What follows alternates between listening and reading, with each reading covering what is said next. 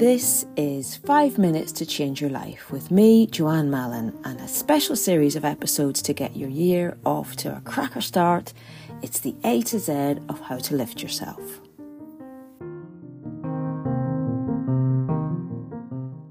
Hello, how are you? And welcome to day 25 of the A to Z of how to lift yourself.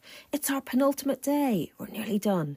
And today I invite you to say yes. Yes to life. Yes to opportunity. Yes to abundance. Yes to fun. Yes to magic.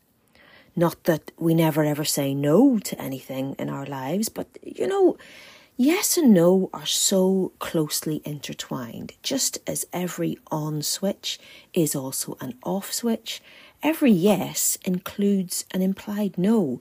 Because what you're doing when you say yes is that you are picking a lane. You are declaring a priority. You're planting a flag. You're deciding which direction your life is going to take next. So by implication, when you're saying yes, you're also saying no to all the other things that you could have done.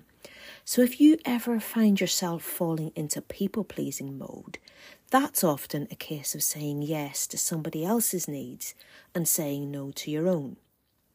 So here's something I just want you to think about today. If you could say yes to anything today, what would that be?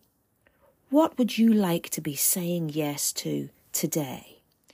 What are you ready to accept into your life today? And then just say it out loud, maybe whisper it to yourself.